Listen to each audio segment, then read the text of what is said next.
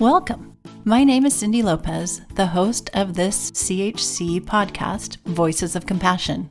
We hope you find a little courage, feel connected, and experience compassion every time you listen.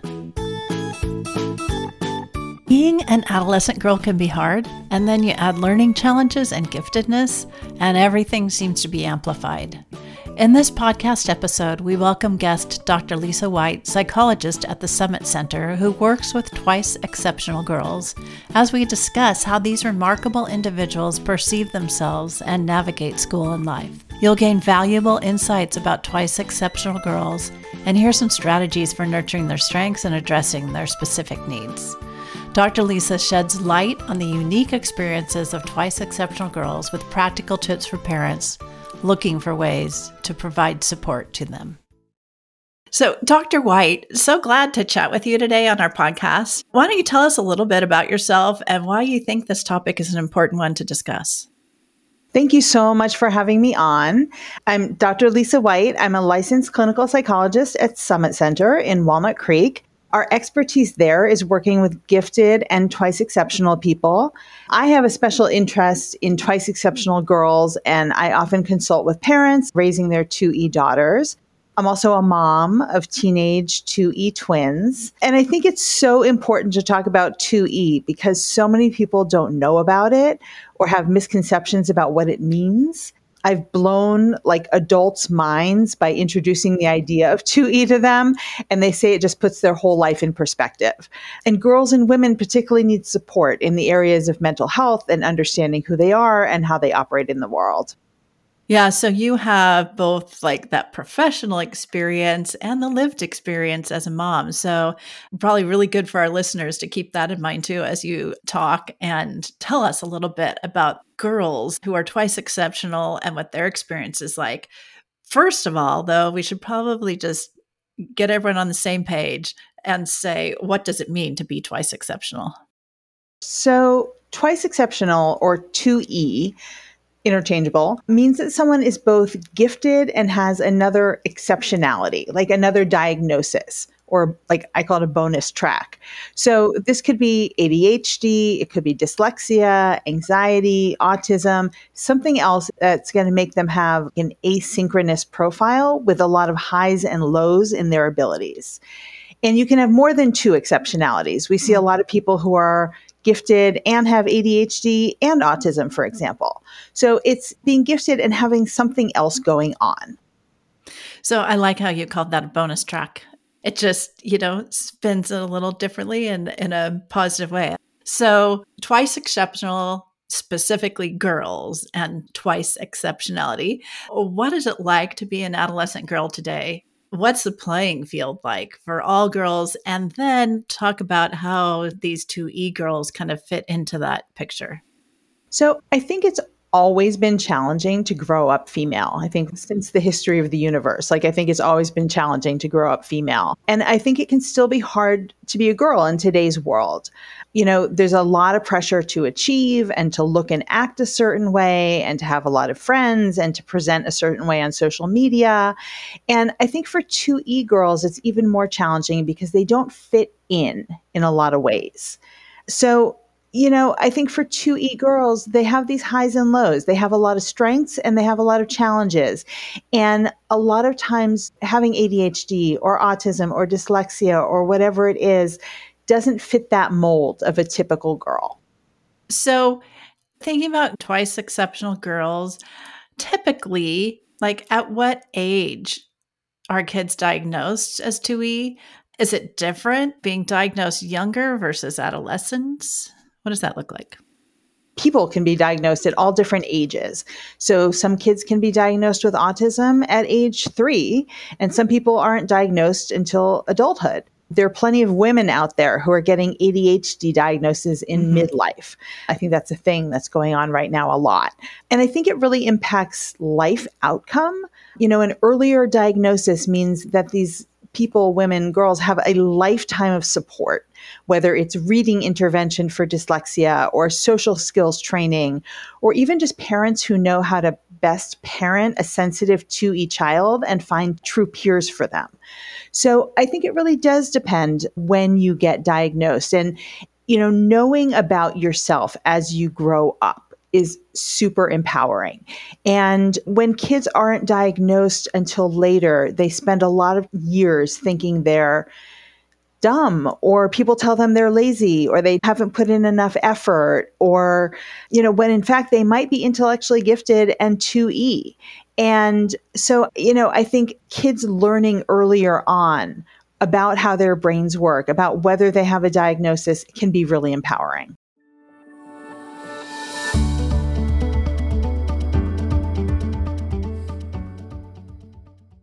I was just talking with another guest that we had on, talking about his experience with ADHD and being diagnosed young versus the adults he's meeting now, diagnosed as adults. And what you just said, like, there's such an advantage to being diagnosed younger because you have this kind of, I'm going to say slew of services, but these strategies and things that you can work through and to help you.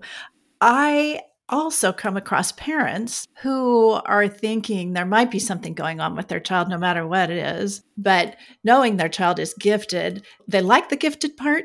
They don't really want the other part, right? And they're afraid they're going to label their child by getting them evaluated and kind of fear this diagnosis. What do you have to say about that? I think labeling your child is fantastic, actually, because when you give a child a diagnosis, you're giving them information about themselves and how their brains work, what their strengths and challenges are. And, parents sometimes don't want to know what's wrong with their child. I think they feel like it reflects poorly on them. Was it their fault? Did they do something wrong? But it's usually not the case, right? It usually has nothing to do with what the parent did or didn't do. These things are genetic, they're inborn. And I think it's so much better for kids to know the reasons why things are hard for them and the reasons why they are who they are, and learn ways to manage that from as young an age as possible, instead of going through life just thinking they're weird or dumb or just different and not knowing how to find resources and find their people. Totally agree. I like how you just said that labeling is fantastic. It gives both the parents and the children more information. Thinking about this twice exceptionality with some gifted intelligence, and that could look different in different kids, I'm thinking about girls in social situations. What happens when girls have this kind of easy ability to learn academics and have such a hard time socially, or even the opposite? Intelligence is high, but academics are still difficult. Like, what does that all look like? And I'm wondering if you could even maybe give some examples. I think socially, girls have a harder time potentially. I mean, those middle school years are rough to be a girl. I think with boys, they don't have those really subtle social interactions, the blink of an eye or the turn of a lip, that means so much for girls. Boys don't just have that in the same way.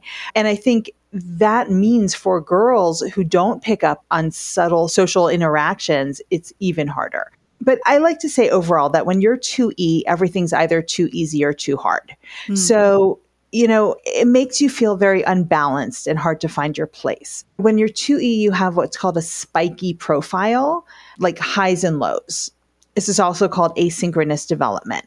And whether it's that you're intellectually gifted but have trouble reading, or academics are hard but you're good socially, or whether, academics are easy but you have a hard time socially, you're not typical, you're not even across the board. For example, this might mean an 8-year-old who's doing 7th grade math but have the social skills of a 5-year-old, or a 5-year-old who knows everything there is to know about dinosaurs, but when it comes to going to sleep at night, they're still scared and need, a lovey or whatever it is because they're still a little kid.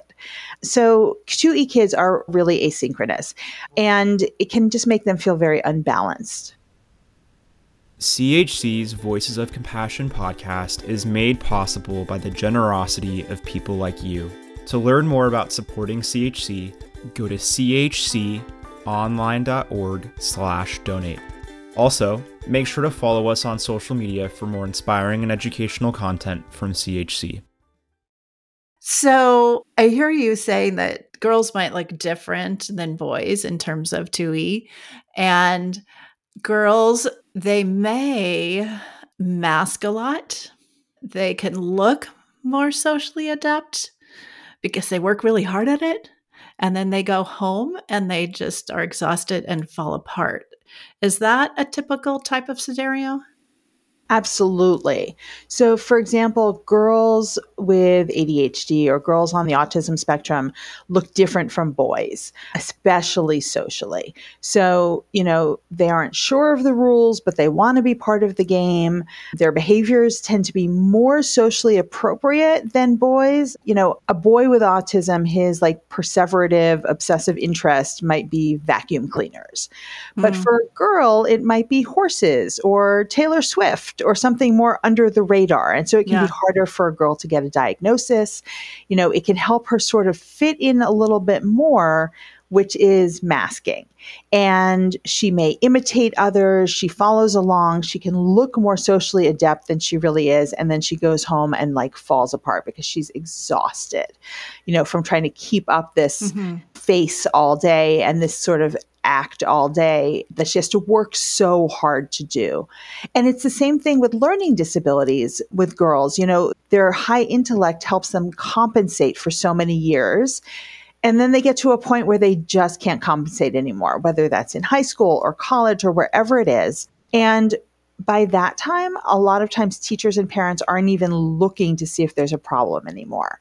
They're sort of past the point where they're looking to see if there's dyslexia or dyscalculia. Girls will work extremely hard to cover up their challenges.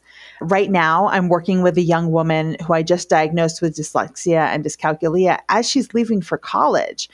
And all her life, she just worked incredibly hard. And she was a good kid, and she just slipped through all these years. And just now, she's learning about how her brain works. And she even asked me, she said, is this really something, or did I just not work hard enough? Wow. And I was like, oh my gosh, you worked harder than like anyone you know. And it's exhausting. It's really exhausting. Yeah.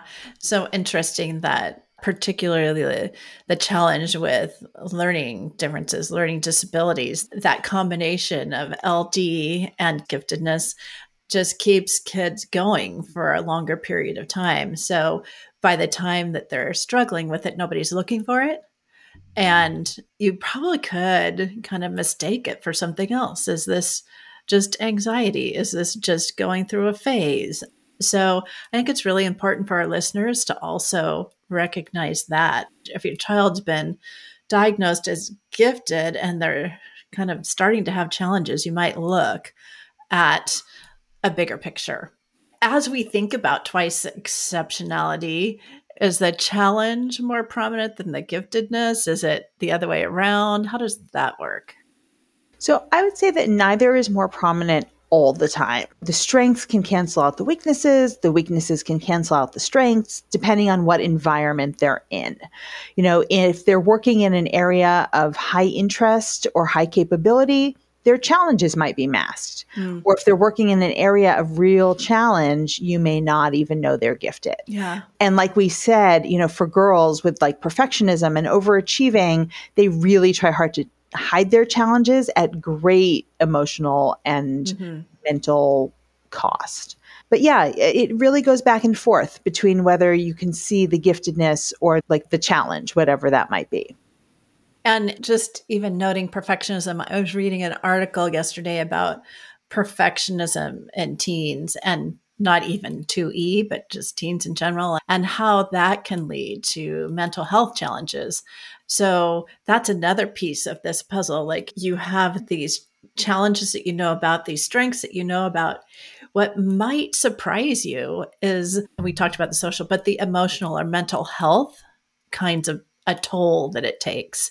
So is it true that parents or caregivers might start seeing some mental health conditions as a result of the 2E-ness? Absolutely. I mean, I think all girls, all teens, all kids, but especially girls are really vulnerable. And I think, post pandemic, it's even more so. I mean, there's tons of research on this, but kids who are 2E and girls who are 2E are at very high risk. And I think a lot of it has to do with not finding their place and potentially not finding their people. It can be very lonely and it can be very difficult to know who you are in the world. I think that's a piece of it. And I think one of the things that parents can do to really help their 2E kids is help them find their people. I think that's huge. And it can be very hard to do. Parents ask me this all the time. Where do I find their peers? And I say, if I knew, I would absolutely tell you, but it's very hard to do. But sometimes it involves switching schools or finding the right college or the right summer camp or, someplace where they find kids where they can relate intellectually and where both the kids and, if there are adults there as well, are not turned off by their challenges. So for a lot of 2E kids, just being around their people can be a huge support. But I think in general, there are a lot of mental health risks for 2E kids, anxiety, depression, the girls, especially with this perfectionism, it really causes a lot of anxiety. Finding your place and that sense of belonging is so important for our youth, no matter what the age.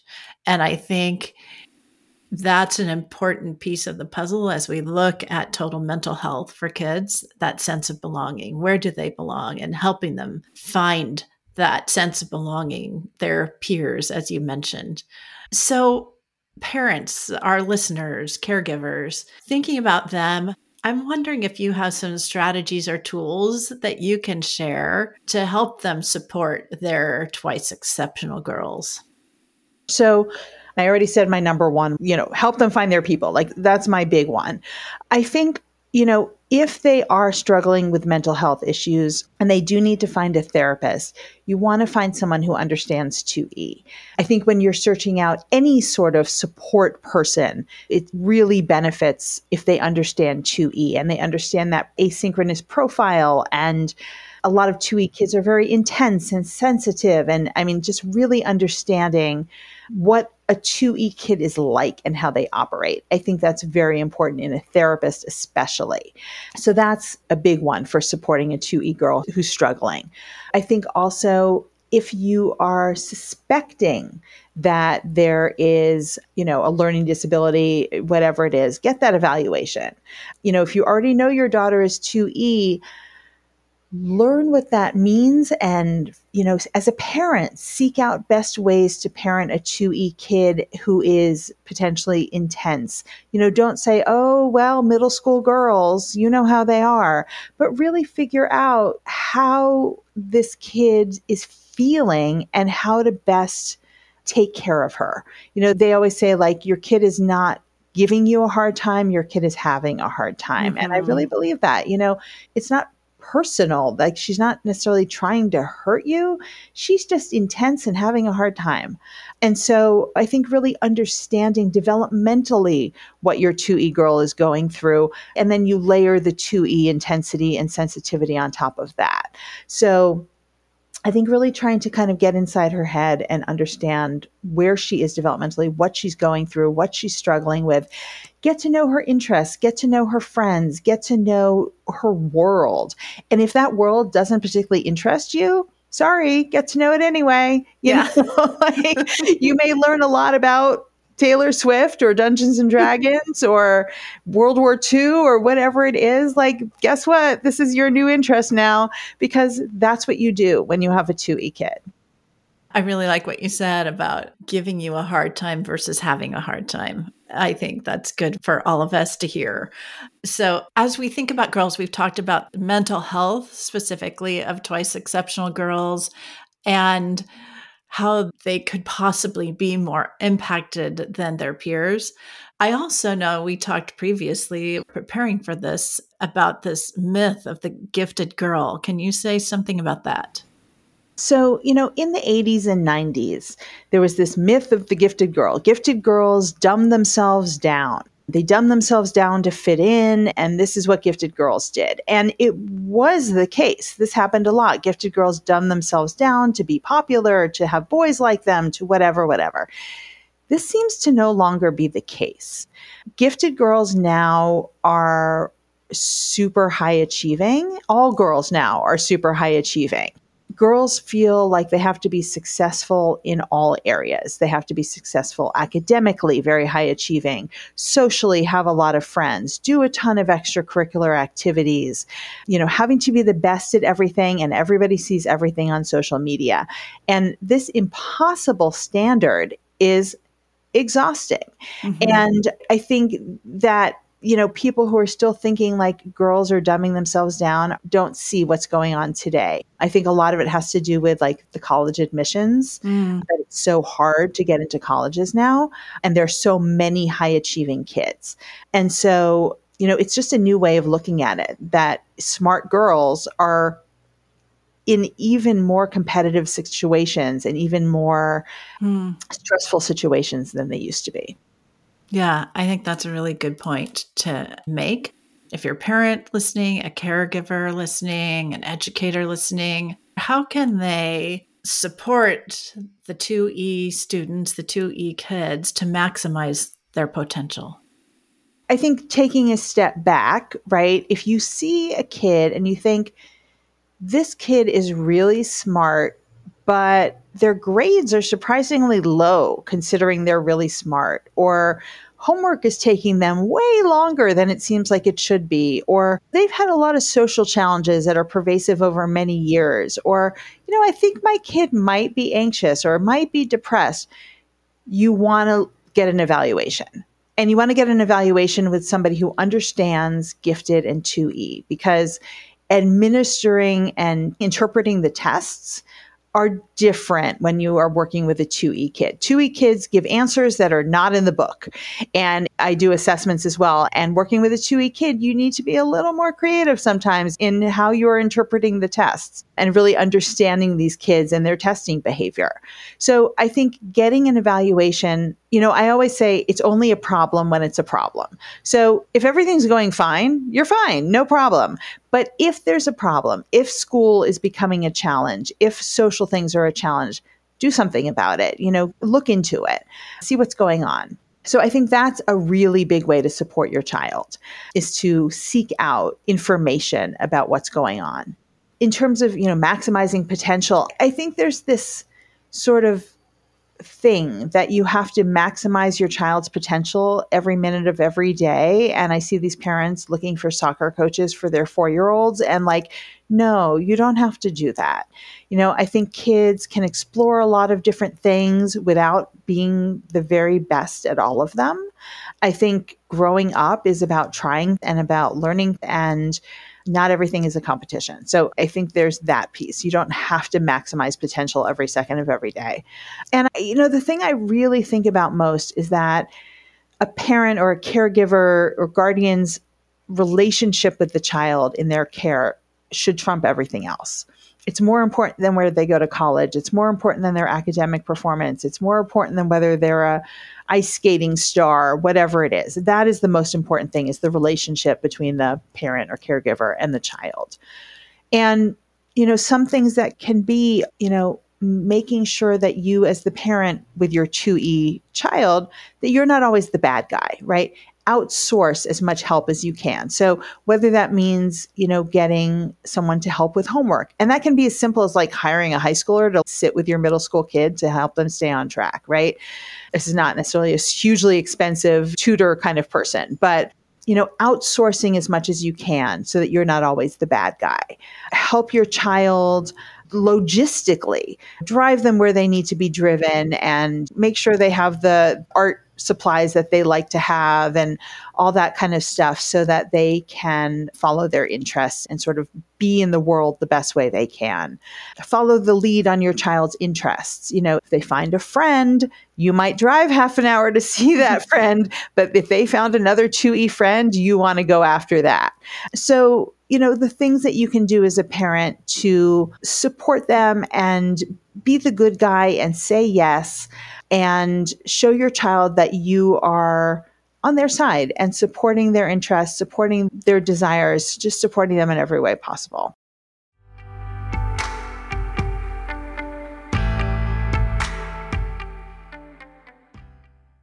I'm wondering if you have any final words for our listeners, any takeaways you want to make sure that they hear from you today. So there's a quote that I love about how parenthood is about understanding that your child is exactly the person they're supposed to be. And if you're lucky, they might be the teacher who turns you into the person you're supposed to be. And 2E girls, 2E kids in general, can be super frustrating to parent. They're intense. It's hard to know what's best for them. Sometimes it's really hard to see their strengths. But when they're in the right environment and they can shine, they can be so rewarding, so incredibly interesting to spend time with. You'll have the best conversations with them. And they're the kids who really change you. And it's worth it. You know, it's worth the hard times for the rewards that 2E girls and 2E kids in general can really give you. I love that, kind of turning it around and saying, you know, as a parent, as a caregiver, what can I learn? That's an important perspective, I think, for all of us to keep as we work with kids. So, Dr. White, thank you so much for joining us today and having this conversation with us specifically about girls who are twice exceptional. So, to our listeners, if you'd like to reach out to Dr. White, you can at the Summit Center. The URL will be in the show notes. Additionally, if you need help with your child, we have free consultations for parents, whether it's children, teens, or young adults. Please reach out, please contact us, and we can help. You can phone us at 650-688-3625, or you can email us at careteam@chconline.org. We so appreciate you listening, and we hope you listen again. Thank you so much, Dr. White. Thank you for having me. Visit us online at podcast.chconline.org. Make sure to subscribe to Voices of Compassion so you never miss an episode, and we'd love it if you'd leave us a rating and review. Have a question? Send us an email or voice memo at podcasts@chconline.org. We're here for you when you need us.